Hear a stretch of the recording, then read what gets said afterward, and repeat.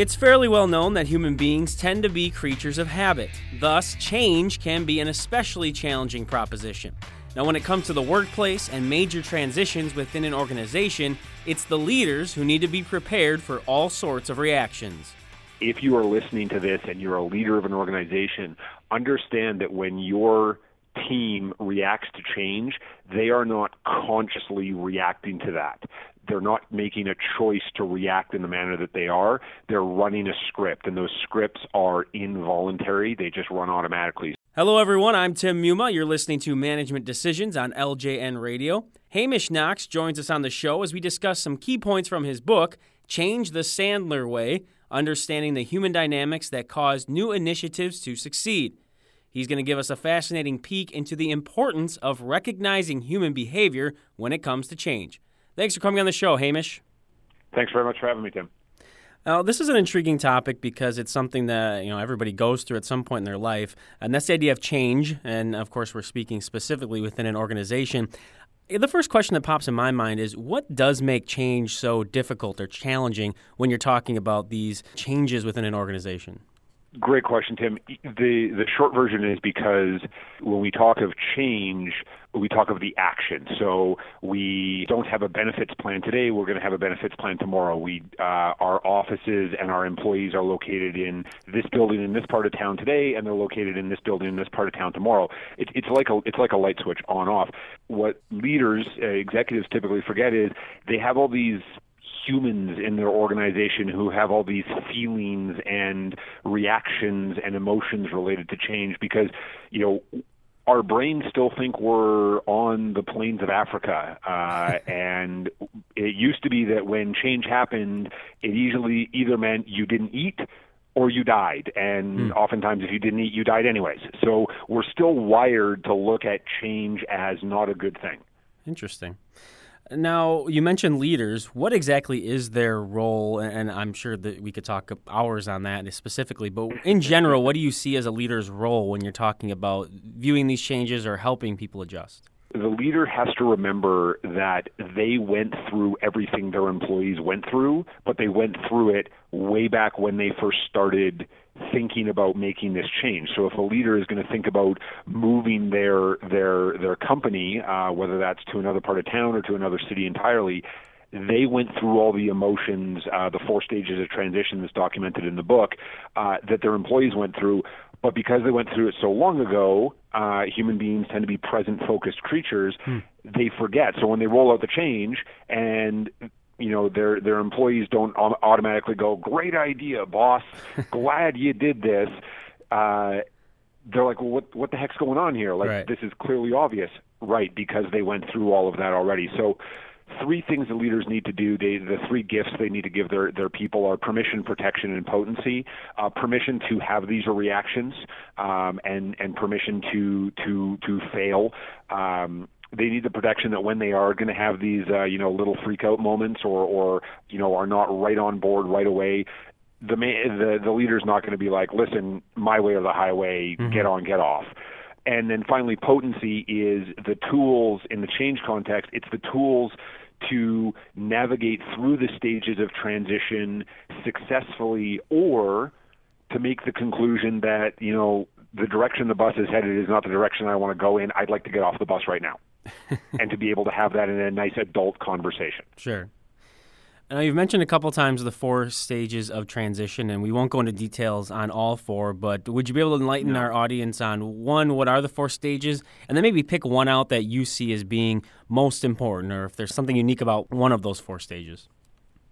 Yeah, absolutely. So the 4 stages, chapter headings-wise, are denial, resistance, exploration, and commitment. And of the 4, and some people never get out of the earlier 3 stages. Once they're in commitment, that means they're doing the behaviors that are required to implement, manage, and then ultimately complete the change successfully. The thing is, in resistance, there's a cliche out there that it's the quiet ones you gotta watch. Right. And that really applies when it comes to resistance, because there are people in an organization who, when a leader stands up and says, this is what we're going to do, they will put their hands up and say, boss, great idea. love it, don't know why we didn't do this before. And then they'll go back to their desk and they will either overtly or covertly resist that change. Now, if they're overtly resisting the change, they're gathering at the water cooler, to use a very current reference, and fomenting discontent about the change and creating resistance that way, mutiny essentially. Or they're going back to their desk and they're just sitting there, for lack of a better term. They're not doing the behaviors that are required to change. So leaders need to be very aware of what their employees are doing, much more than what they're actually saying as it relates to the change. Because they may have someone who on the surface is like, you got to be kidding me, this is ridiculous, and then 2 days later they're your change champion. Let's say that a leader does find there's some sort of, you labeled it as mutiny, but maybe there's a groundswell of this, negativity or almost this push against these changes. What does a leader do in that circumstance? Obviously, every situation is going to be different depending on what exactly is being said and done, but is there a general guidance you could give someone who feels like, I don't know if this is ever going to work with this person or this group? Absolutely. And it's going to sound really counterintuitive to your audience, Tim. Stop working with those people. Stop trying to cajole and convince those people to get on board, because they probably never will. And traditional change management strategy has been find the complainers, find those the change deniers, and really work to get them on board. Fact of the matter is, human beings are either open-minded or closed-minded to any piece of information that comes their way. Sure. And if someone's mind is so closed to the idea of, we're ordering from a different coffee supplier for the break room, if they're closed-minded to that, well, then nothing you can say or do is going to open their mind to that. Sandler has a rule that says you can't convince anyone to buy, or you can't sell anyone anything. They have to discover they want it. And it's the same thing in change. So what I talk about in the book is, when you announce a change, your audience is going to split, or your team will split basically 20-60-20. The top 20% are your change champions. They're on board right away. The bottom 20%, they're your change deniers. They're the closed-minded ones. You would probably like them to be more successful elsewhere as fast as possible. And in the middle, you've got this middle 60% of fence sitters, and they're not opposed to the change, but they've been through too many flavor of the month programs. A lot of veterans end up in this 60%. Okay. And they want to see some proof points first, right? They want to see that this is not just another flavor of the month thing. So what I recommend to leaders is work with your change champions to turn them into peer coaches. Now, you have to ask their permission for that. You can't just go in and say, Tim, you're a peer coach. Go propagate the change. But the people who are on board from day one are the ones who are going to be better equipped to go to that middle 60% and bring them on board. It's kind of like having grandma or grandpa tell your kids some life lessons that you've been trying to bang into their head for 9 months, as opposed to you doing it. Sure. That, I think a lot of people can relate to that one, certainly. Talk a little bit about the DISC, the idea of DISC, D-I-S-C, and how that plays a big role in change and handling the different people that are involved. Yeah, that's a really key component, because DISC is really a communications model. It's how do you like to give and receive information. And again, human beings tend to be present focused, and we also tend to communicate in the way that we like to be communicated with. So, DISC, just for the audience, D stands for dominant, I stands for influencer, S stands for steady relator, and C stands for conscientious or compliant. Ds tend to be very 30,000-foot bottom line type people, very active, very, very goal-oriented. I's tend to be very people-oriented, but with lots of people. They're the people who have 5,000 friends on Facebook. S-dominant people tend to are people-oriented, but they're people that they know. They're very family-oriented. They're the type of people who have three friends on Facebook, but any of them can call any of them anytime, day or night, and they'll be there for them, and they've probably known each other since they were babies. And then C's are facts and data people, process-oriented people. So when leaders are announcing the change, they really need to communicate to all of those groups, and they need to communicate to those groups in all those ways. So give you an example. Let's pretend I'm a leader and I'm going to be announcing a new customer relationship management software program. We're going to implement that. So I would say, group, as of November the 1st, we are going to be implementing a CRM across our entire organization to better manage our customer relationships. We do have a lot of support documents built so we can support you and all of your team members in implementing this effectively in the way that it works best for you. Now let me walk you through my implementation strategy step by step by step.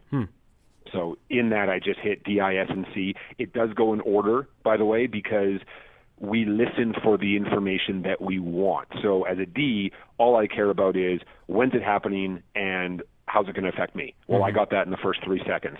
The I dominants are looking for the shiny. They're looking for the fun. They're looking for the exciting. So I got that next. It's really fun. It's really exciting. The S dominants are like, okay, well, how are you going to support my team? Because S dominants are more team focused than personal focused. So how are you going to support me? And then, of course, the C dominants want to hear, let me know all the details, like from step 1 through step 27, how is this going to work in order? And every member of the audience tunes out when they get the information that they want, because human beings are self-interested. Right. So if as a leader you are not formatting your communications in that order, you are leaving out a large chunk of your audience, because I and S dominant people, the numbers change a little bit, but they're more than 60% of the population. Are either I or S dominant. So you really need to make sure that you're talking to everybody in your team as opposed to just basically talking to yourself. Well, and that's fascinating stuff to hear, because I think so many times people just do what they want to, say what they want to, and not, as you said, take into consideration who's listening and what they need to hear. I could see where that could alleviate a lot of the problems if you do try to make sure you're matching that up with the people you're speaking with. So even in our conversation here, I hope that people listening to this can have that as a takeaway. Obviously, if they want more details, then that's what the book is for. That's what they need to check out. Absolutely. Another thing that came across just in doing some research on this was the idea of a belief wheel. Can you explain a little bit of what that is? Yeah, one of David Sandler's core concepts was this concept of the belief wheel, and it really starts with your outlook. And so human beings can either have an outlook of limitation or an outlook of possibility, and essentially glass half empty, glass half full, easiest way of thinking of that. Our outlook informs our beliefs. So if I have an outlook of limitation, I will tend to have a belief that change is bad. And that means all change is bad. Like, doesn't matter what the change is bad. Well, then when my leader, and let's pretend I'm a salesperson for a second, and my leader comes out and says, new compensation plan. Well, there's some changes in there. Well, I'm going to make a judgment. So the next stage of the belief wheel is judgment. I'm going to make a judgment that if all change is bad, my belief is all change is bad, well, then my judgment is, well, then this change must be bad. This new compensation plan must be bad. That judgment will prompt me to take actions, which is the next stage, or inaction, which in this case is I'm likely to just continue the behavior that rewarded me under the old compensation plan instead of under the new compensation plan. And of course, those actions are going to create results, which is the next stage, the results being my total take-home pay goes down because I'm doing the old compensation plan, not the new compensation plan. Those results just reinforce my belief that all change is bad because my compensation went down, and the cycle repeats over and over and over again. And in the leadership group that I run, they have rolled out the belief wheel in their organizations for every situation. So when they're doing a coaching session with an employee of theirs, and their employee is really struggling with something that they've been tasked to do, their leader just brings out the belief wheel and says, okay, great, let's talk about your outlook as it relates to this project. What are your beliefs? What are the judgments you're making? What are the actions you're taking? Here's the actions I've observed you taking, and clearly here's the results that you're getting. So how do we change your beliefs a little bit so you can be effective and complete this project in the manner that I've asked you to? Hamish, again, this is terrific stuff for people to know and understand, and of course they get a lot more details if they check out the book, Change the Sandler Way, Understanding the Human Dynamics That Cause New Initiatives to Succeed. We like to give our guests a chance to give our audience a final takeaway from our conversations. What would you like to leave them with today based on our conversation? Either something you'd like to reiterate or something new you'd like to mention before we sign off here. The one thing that I really want the audience to take away, and something we haven't quite talked about yet, is all of us carry around scripts in our head that relate to change. And we got those scripts from our parents and our grandparents and our other authority figures when we were young. And so if you are listening to this and you're a leader of an organization, understand that when your team reacts to change, they are not consciously reacting to that. They're not making a choice to react in the manner that they are. They're running a script, and those scripts are involuntary. They just run automatically. So remember, permission, protection, potency. Allow your people to have those reactions, but then guide them down the path of, okay, are you on board with this, or do you need to go be more successful somewhere else? Hamish, appreciate all the insight. Again, I encourage people to check out the book. Thank you for taking the time and giving us all this information. We do appreciate it. Excellent. Thanks for having me, Tim. That's all the time we have for this edition of Management Decisions and our guest, Hamish Knox. Some terrific insight into change and how leaders can effectively make organizational transitions. If you have any feedback on this or any of our shows, send an email to ljnradio@localjobnetwork.com or reach out to me on Twitter, Tim_Muma. And please check out all of our episodes on iTunes or on our resources page. You can find that at localjobnetwork.com.